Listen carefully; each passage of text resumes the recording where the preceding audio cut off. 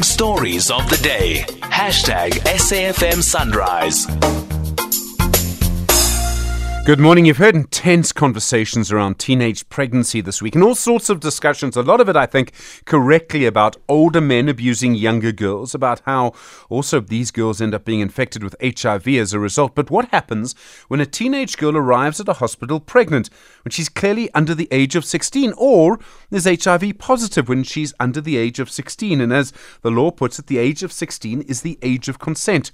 Onica Makwakwa is the director of the WISE Collective. Onica, good morning. Good morning.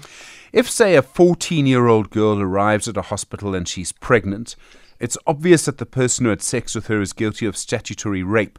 What is the procedure? What's supposed to happen?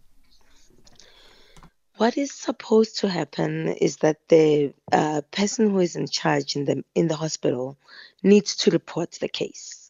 But it's not only just at the hospital level, right? Including the parents, they have the right to report the case. The teachers, they have the right to report the case. In fact, the new Sex Offenders Act that was passed last year, remember the 3 GBV bills that were passed, one of the provisions in that new law actually seeks to make certain professionals mandatory reporters of sex offense. And teachers, healthcare providers, and social workers as well would be part of that. We're just waiting for the regulations to be finalized in order for that to happen. So they are trained about the processes and how to identify this kind of abuse. But, all of us have a responsibility and a duty to report such cases. What actually happens in practice? I mean, do hospitals actually report it? Do teachers report it? No, it's actually not happening. And I think we know it's not happening.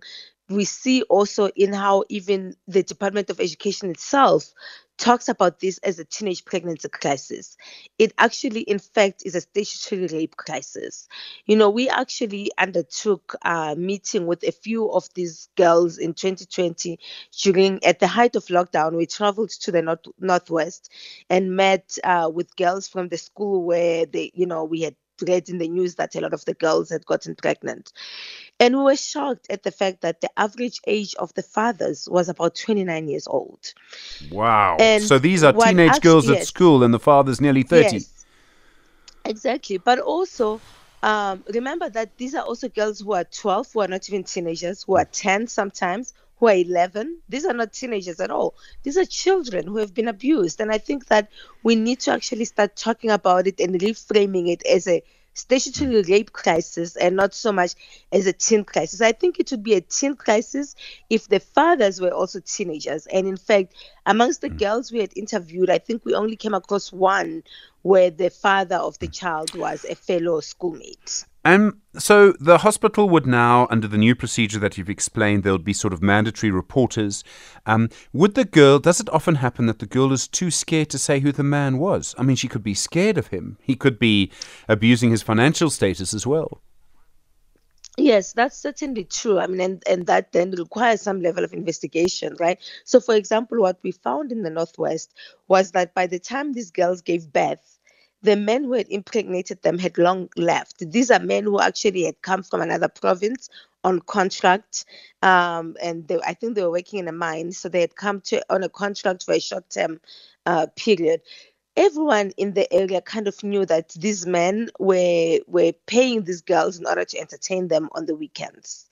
Sometimes there's poverty and the parents might actually, kind of look the other way when the guy brings groceries and those kinds of things. And that's why I'm saying that it needs to be a whole society type of thing where even the neighbors, when you observe these kinds of things and the teachers, adults who are involved in the children's lives, we have to take it upon ourselves to actually bring these cases to the law. Onica, thank you. Onica Makwakwa, such a scary picture being painted. She's director of the WISE Collective.